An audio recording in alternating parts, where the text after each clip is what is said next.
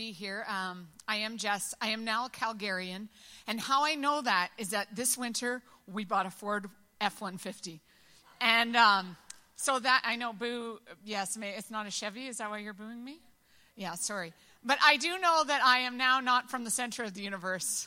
This is the center of my universe. I say to everybody that I meet, I apologize for being from Toronto. I know it's offensive to many people. I am glad to be in Calgary, though, for a lot of reasons. This is a wonderful city, but I believe God is doing something special in this city at this time. I believe with all of my heart that Jesus said the fields are white unto harvest, and that he wasn't lying when he said that. He wasn't making it up. He wasn't saying, like, only here in Jerusalem. He was stating a prophetic word that was true then and is true now. And so we believe that we're here from an assignment from the Lord to see many people in Calgary come to know him. My husband, before I fell asleep last night, said, make sure you tell the people at Northwest Family Church that he says hello and he's excited to be with you on June 24th. On the 24th, as your awesome Pastor Roy was telling you, we're doing a block party, and we'd love it if you'd come and be part of that. We have bouncy castles and food trucks, and there might even be a dunk tank that one of us may be in. It's going to be really fun, and we just think it's a great way to build relationships with people in our community who maybe wouldn't come to church, but they'll sure come and let their kids jump on a bouncy castle and buy a hot dog from a food truck. And so we're really excited about that, and we just really invite you to come to that. It's going to be a great time together. Today, I want to share with you a little bit from the Word of God, and I also want to share with you a little bit of my story. I know that when we're getting to know each other as friends, it's really important that we know each other's story. It's one of the most important things. Your story is one of the most important things about you. And your story is important. And so today I kind of want to share a little bit of my own journey. And my hope this morning is that you would know that God stands with you. However you came in this morning, whatever you came in with, I'm believing that each one of us is going to leave knowing, not just knowing here, but knowing here that God stands with us. If you have your Bibles, you can turn to 1 Samuel chapter 30. Today, the title of my message is How to Survive the Worst Moments of Your Life. Very encouraging. And I think 1 Samuel chapter 30 gives us a really good outline on how to do this. So I'm going to speak part one of this message. And then when Dave comes in a couple of weeks, he's going to speak part two, because you don't want me to preach for an hour and a half, or even an hour at that. It doesn't, at least for me, it doesn't take very long to figure out what the worst moments of my life have been.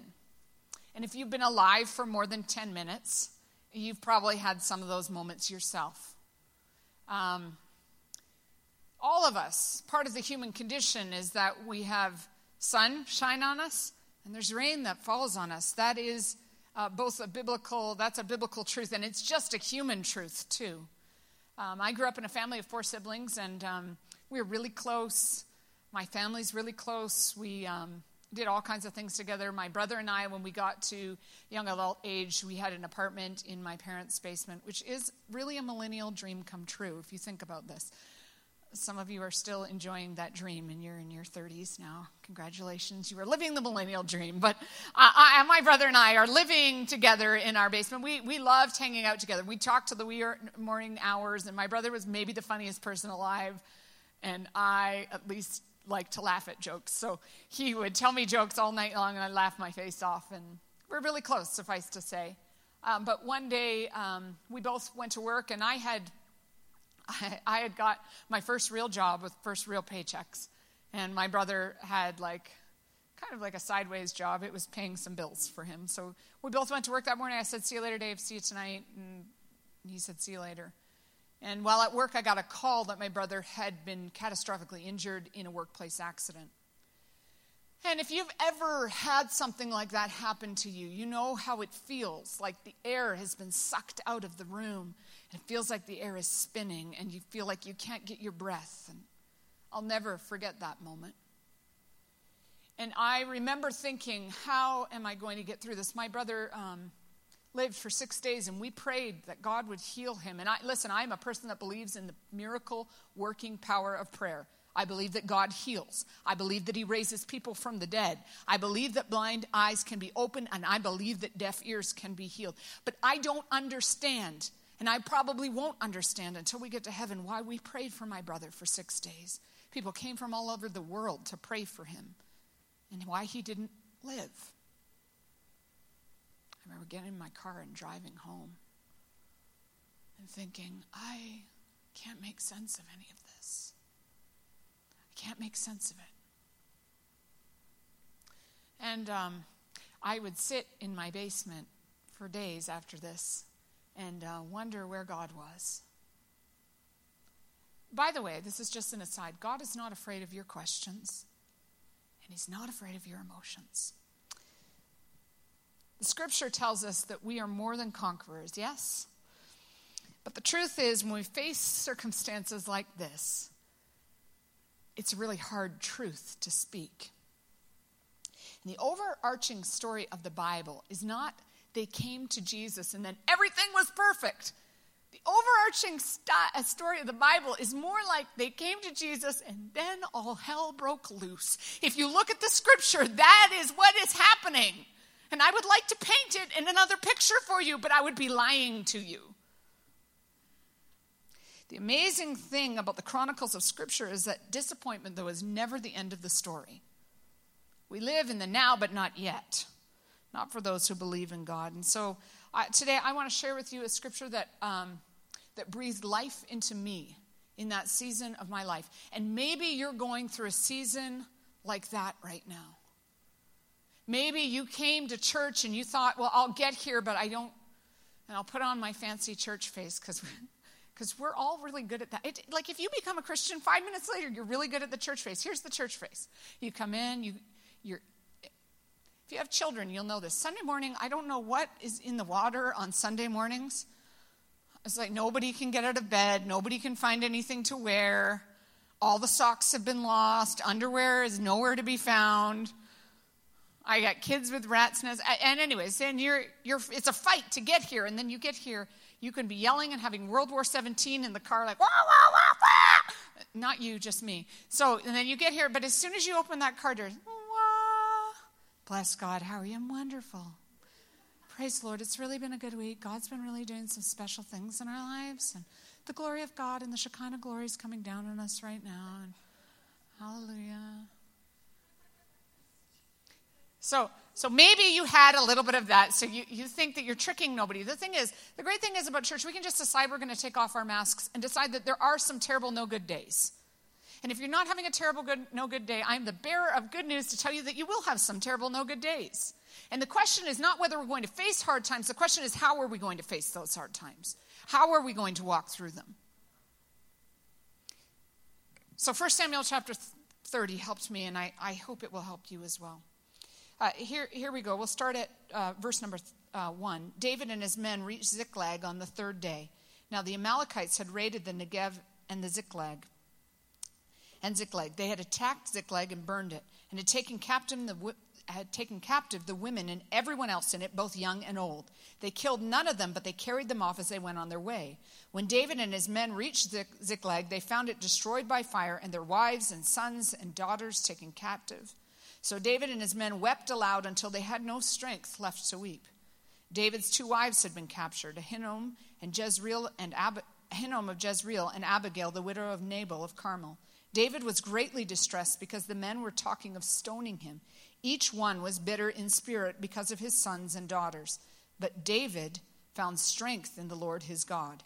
Then David said to Abiathar the priest, the son of Ahimelech, "Bring me the ephod." Abiathar brought it to him, and David inquired of the Lord, "Shall I pursue this raiding party? Will I overtake them?" "Pursue them," he answered. "You will certainly overtake them and succeed in the rescue." And 2 weeks from now, when Dave comes, he's going to read the rest of this chapter.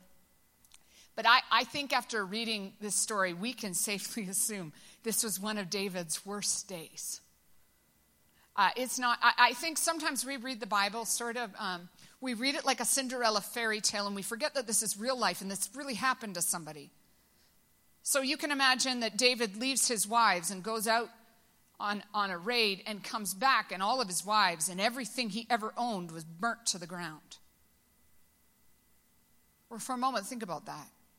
You go to work one morning, you get in your car, you get in your truck, and you come back and your house is burnt to the ground and everybody is gone. I don't know.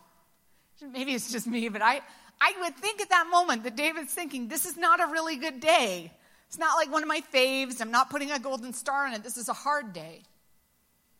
And for David, really, Ziklag, being in Ziklag is not that awesome. Historians tell us that this probably happened around 1029 BC. David was probably around 29 years old, so a young man.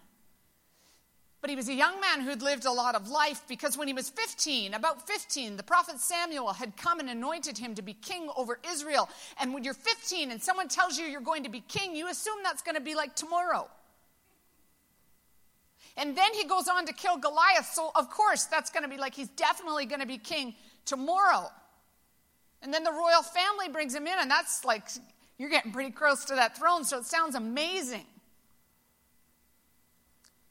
But then things sort of take a turn for the worse, right? Because then the king's trying to kill him because he becomes jealous of him.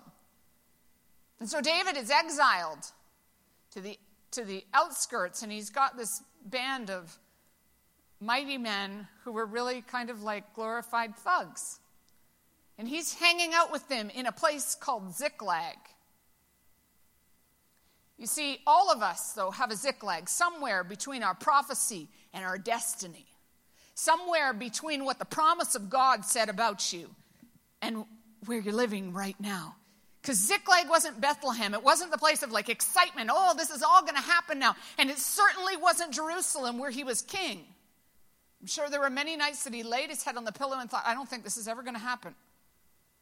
Because I was about 15 when I was anointed, and now I'm almost 30, and nothing has happened. In fact, things have gone from good to worse.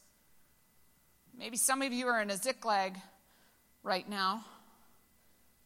Maybe some of you feel like you're between your prophecy and your destiny. Like, God, I felt like when I was 18 or 17 or 21 or 25, like you said this about me, and now I feel like I'm in the middle of nowhere. And not only that, is he not just stuck living in Ziklag. All hell breaks loose in Ziklag. His place is burned to the ground. His children are stolen. His wives are gone.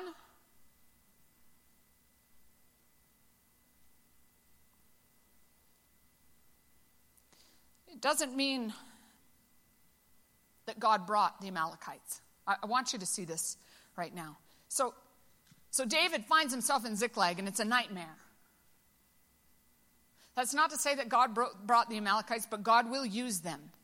And being victorious for us as Christians doesn't mean that we'll never face an enemy. It means that we'll triumph over our enemies.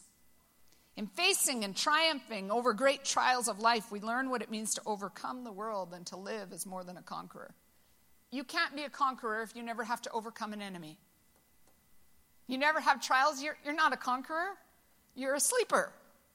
You're on a lazy river. And so the great thing is, every time we get a trial, we think this is an opportunity for me to be an overcomer. If you're facing a trial right now, great. It's an opportunity for you to get muscles and to become a conqueror.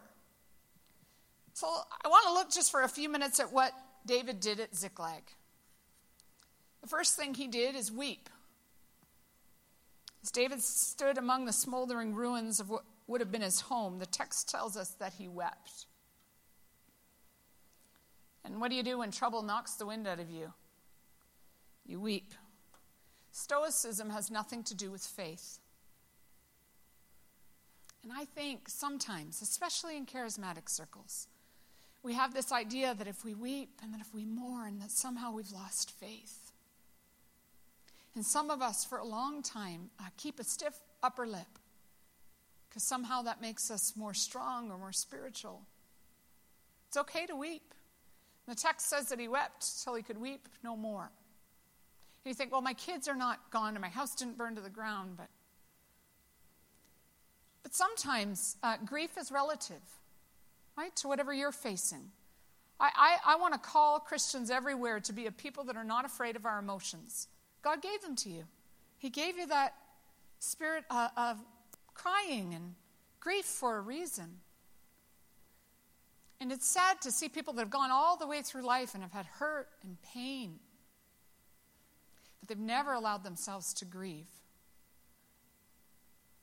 Statistics tell us that 1 in 4 women will be sexually abused by the time that they are adults. And sometimes we don't allow people to grieve that kind of pain.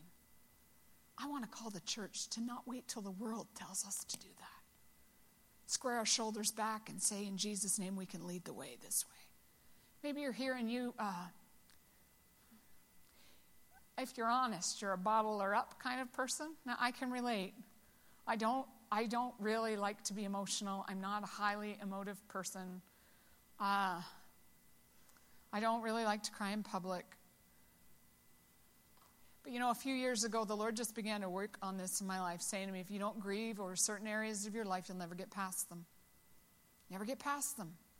And this passage reminds us that David and his men who would have been strong, they wept. They wept till they could weep no more.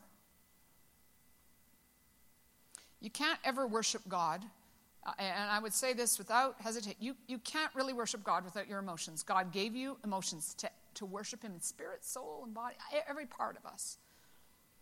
And David, he was emotional. The Bible says that there's a time to weep, and that can't be denied.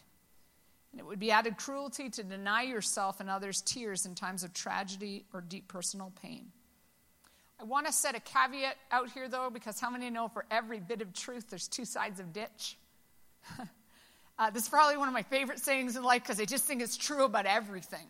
So there is a time to weep. And you've heard me say if you haven't wept over pain in your past, you need to ask the Lord to break open those parts of your life so that you're able to. But the side of ditch that some of us get in is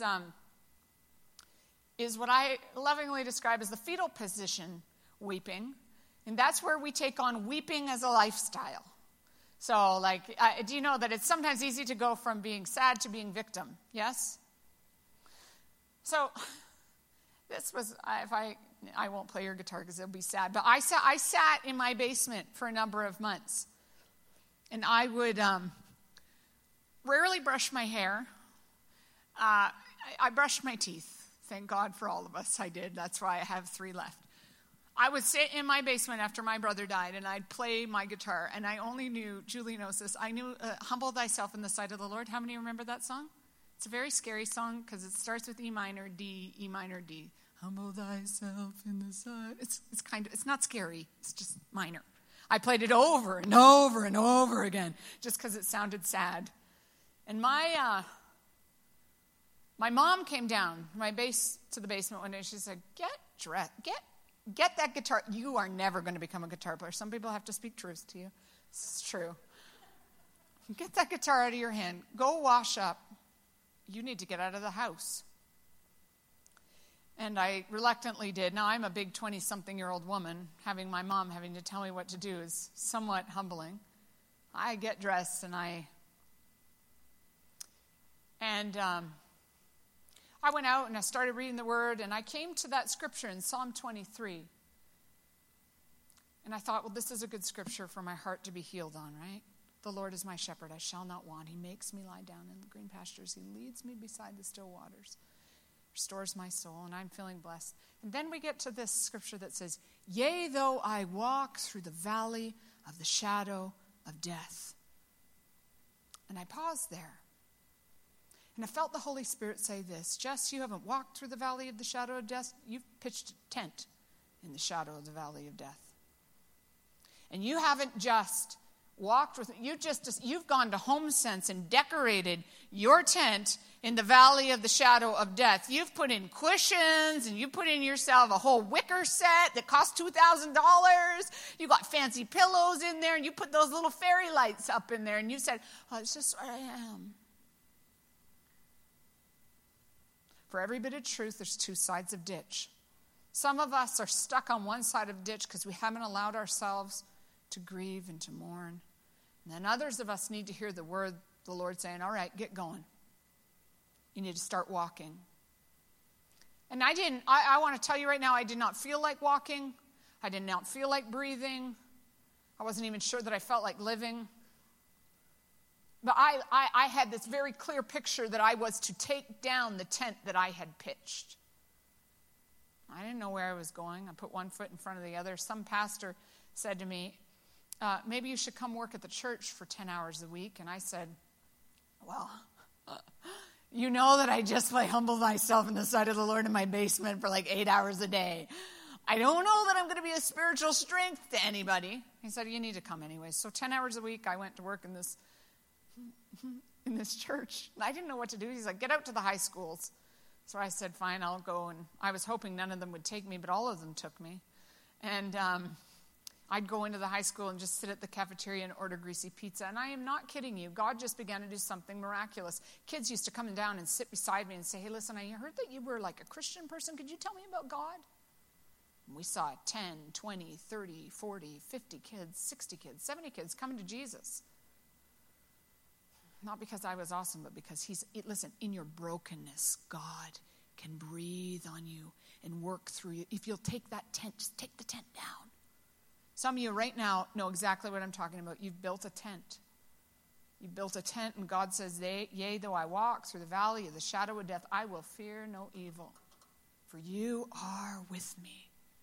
Your rod and your staff, they comfort me. It will never be the ways that we comfort ourselves. It will always be his Spirit. Now, just as a personal point of reference, I always say this to people when I'm telling this truth. You may be right now thinking to yourself, after the service, I'm really going to go have a prophetic word for somebody to take their tent down. And I'm going to recommend that you don't do that. Partly because this is very personal. People have got to get a revelation from God on this on their own. So listen, if you're here and you're thinking, I'm going to really suggest that somebody listen to this tape, and I'm going to tell them that they need to take their tent down because they're stuck. Maybe you should just pray for them in your heart. Okay? Is that good pastoral work there? Just don't have a prophetic word for someone to take their tent down. That's hurtful. Here's the second thing that David did. So he wept. The second thing he did is he didn't get bitter. So David and his men, we can see in Scripture that his men got so mad at him that they were going to kill him. And it's easy to play the blame game when things go wrong. Yes? We all know this. When things go wrong, because who wants to say, oh, it's my fault, I'm going to take responsibility. It's easy to say somebody else's fault that it was. But on the worst day of your life, you cannot afford to get bitter. Don't let seeds of bitterness grow in your heart. It will prevent you from doing all the things that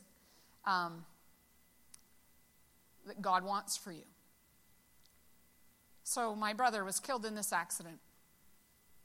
And it was family friends who he was working for.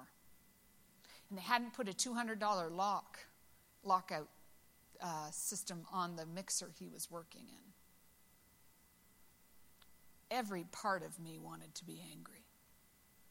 Every single part of me. I remember the Lord saying to me, you can't afford to get bitter because I've got more things for you. And at this point, I'm playing 3 cards in my basement. So, like what, a 4th chord, Lord? You have a 4th chord for me? And I recognized at that moment that I had a choice. I could get bitter or I could just allow the Lord to work through the situation. And very difficultly, I had to go to these people and just say, listen, we forgive you. We love you. Can I tell you the little thing? I didn't feel like it. Like when I was doing it, I didn't feel like lighthearted about this. I was kind of saying it with gritted teeth. I forgive you. I love you. Bless you. Hard. That's why we're not led by our emotions, but we're led by the Spirit of God. You know, and since that time, the Lord has opened up many doors for our family to speak about the social justice issue all across North America, in fact, all across the world. This year we'll speak about 200 times to different people. We received the Governor General's Award last year for our work in this area. And I mean, I don't say that to say, look at me, I'm fancy. I say that to say the Lord did that through brokenness. And maybe you're here right now and you're walking through a really hard time. I am proof today that if you'll allow the Lord to work through you, not allow yourself to get bitter, that he can use it every single time. You see, David really had a chance to get bitter here. I think sometimes, like, okay, so imagine you've lost your house and all the things in it. You've lost your children and your wives. And then your friends, who are supposed to be your friends, are saying, I think we're going to kill you right now. We're actually going to stone you. I think we just read it and go, yeah, but he gets everything back. And his friends were going to kill him. Now, if my friends are going to try to kill me over something, no, that's it. We're done here. But David doesn't respond that way. Instead, he responds with the third thing that I think we need to do, and this is where we're going to end this morning. He responds by worshiping. Now, in the natural realm, this is a very bizarre thing to do. You've lost everything. People are talking about killing you. And David says, Abiathar, bring me the linen ephod. Now, there was no fancy church building. There was no beautiful padded seats. There was just ashes and dirt and tears. And he gets the linen ephod and he begins to worship. And I've wondered how David worshiped at that moment. And I wonder if maybe he went to Psalm 34, which he had written a number of years before, that says, I will bless the Lord at all times. His praise will continually be in my mouth. My soul will make its boast in the Lord. The humble will hear it and be glad. Oh, magnify the Lord with me, and let us exalt his name together. I sought the Lord, and he answered me and delivered me from all my tears. I think somewhere in there, David was saying, in the good times and the bad times, I'm going to bless the Lord. I'm going to worship the Lord. I'm going to call on the Lord. I'm not just going to be a fair weather kind of worshiper. I'm going to be a worshiper that worships in the hard times, in the good times, and the bad times. My husband and I pastored a church that was predominantly filled with our friends from Nigeria. Do we have any Nigerians in the house this morning? Yes, I see those hands. So, and I always say this to if you're in trouble, you want Nigerians praying for you. It's just a thing. My Nigerian friends would say to me, they would say, Jessica, when I'd be getting on about something, they'd say, when you make, and I'm the worst at accents, so you can make fun of me here, when you make God bigger, you make your problems smaller. And at first, that sounded, all right. And then they'd get right in my face. When you make God bigger, you make your problems smaller. Okay. And they'd get right in my face. And I want to get right in your face today and say, when you make God bigger, you make your problems small. The way to make God bigger is to magnify him. That doesn't make him bigger. It makes him bigger in your eyes. You see, in many of our eyes, God has gotten really small. Like he's just some little hour. You hope that it's an hour and 15 minutes on Sunday morning. I'm telling you, the church's job in this day is to make God bigger. We do that by magnifying him and by praising him. This is not a 1980s special song. This is a reality. When we make God bigger, we make our problems smaller. See, when David began to worship, the picture of God began to grow inside his heart. When everything is lost, the best thing for us to do is to begin to worship. It's not always the easiest thing to do, but it is the best.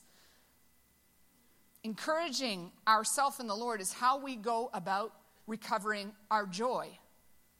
On the worst moments of your life, you've got to be asking this question, God, I need to recover my joy.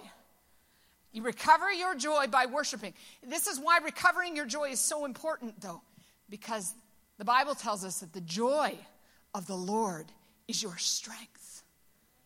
The joy of the Lord is your strength. When we lose joy, we lose strength. So guess what? We have an enemy, and the number one thing he's coming for is what?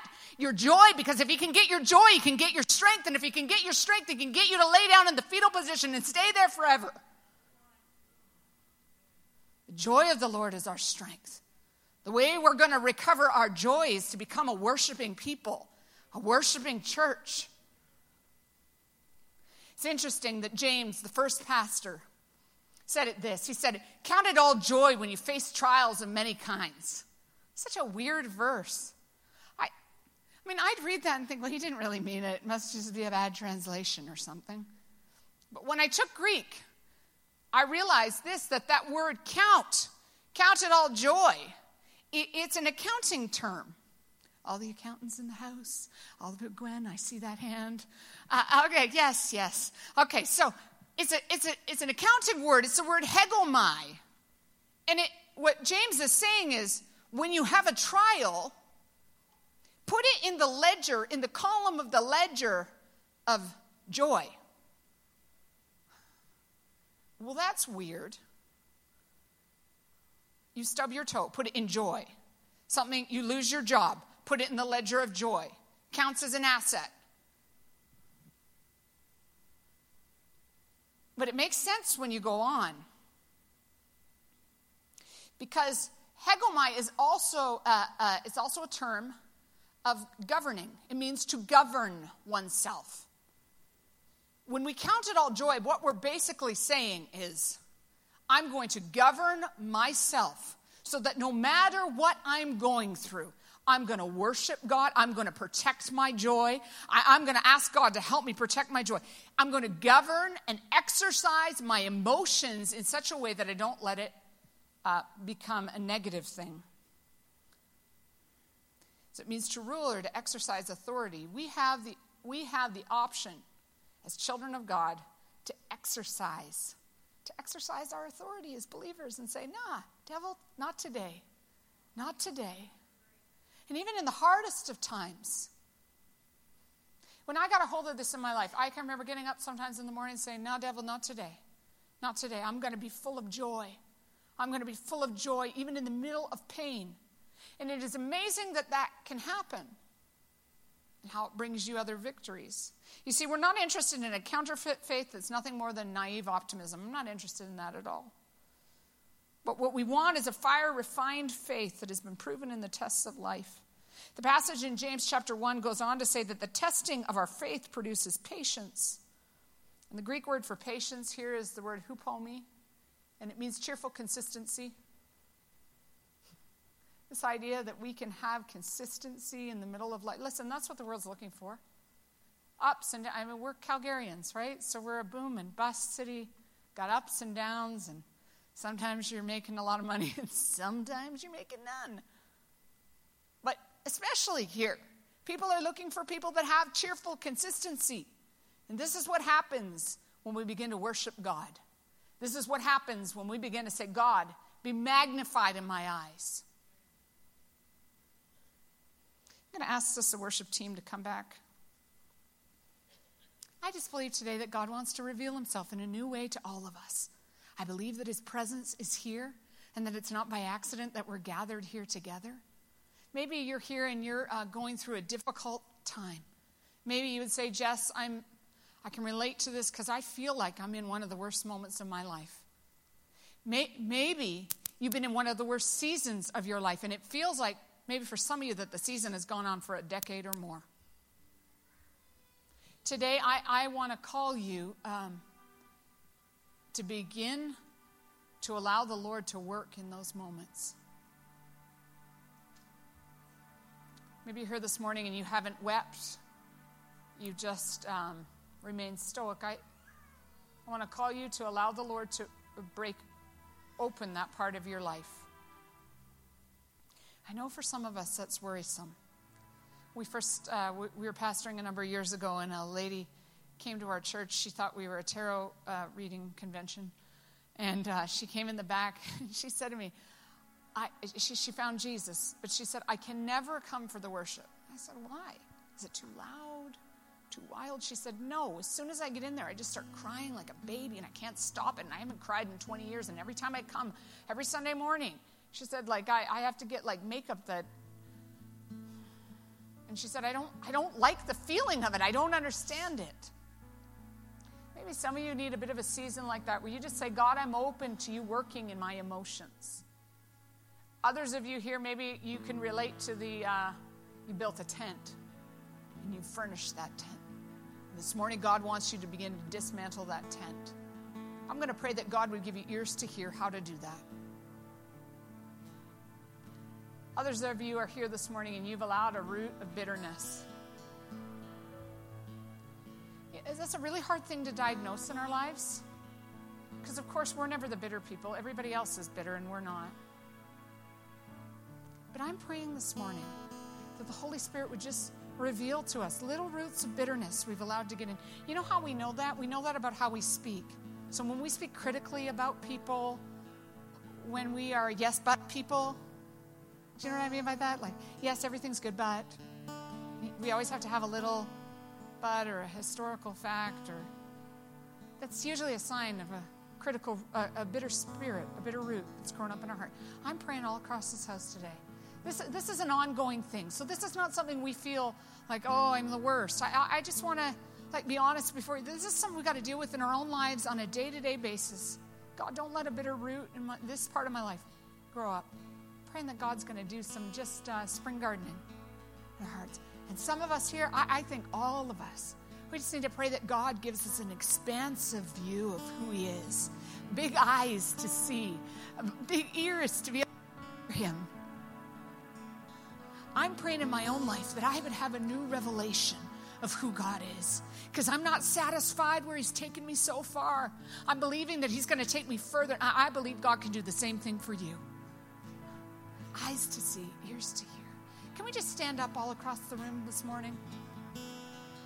Pastor Roy already so beautifully led you in how to become a Christian. But I know it. In moments like this and in rooms like this, there are always people in the room that have not said, Jesus, I want you to be in my life.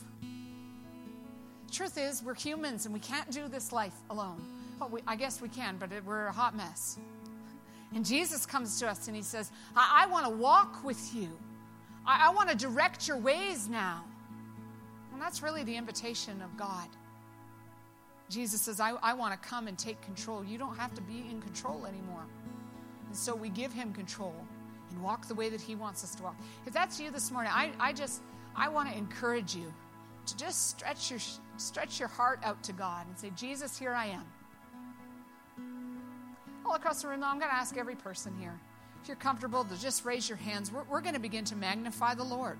We're going to begin to bless God. I believe that something happens. I mean, you could do this in your room all by yourself, but there is something powerful that happens when we do this in a corporate setting.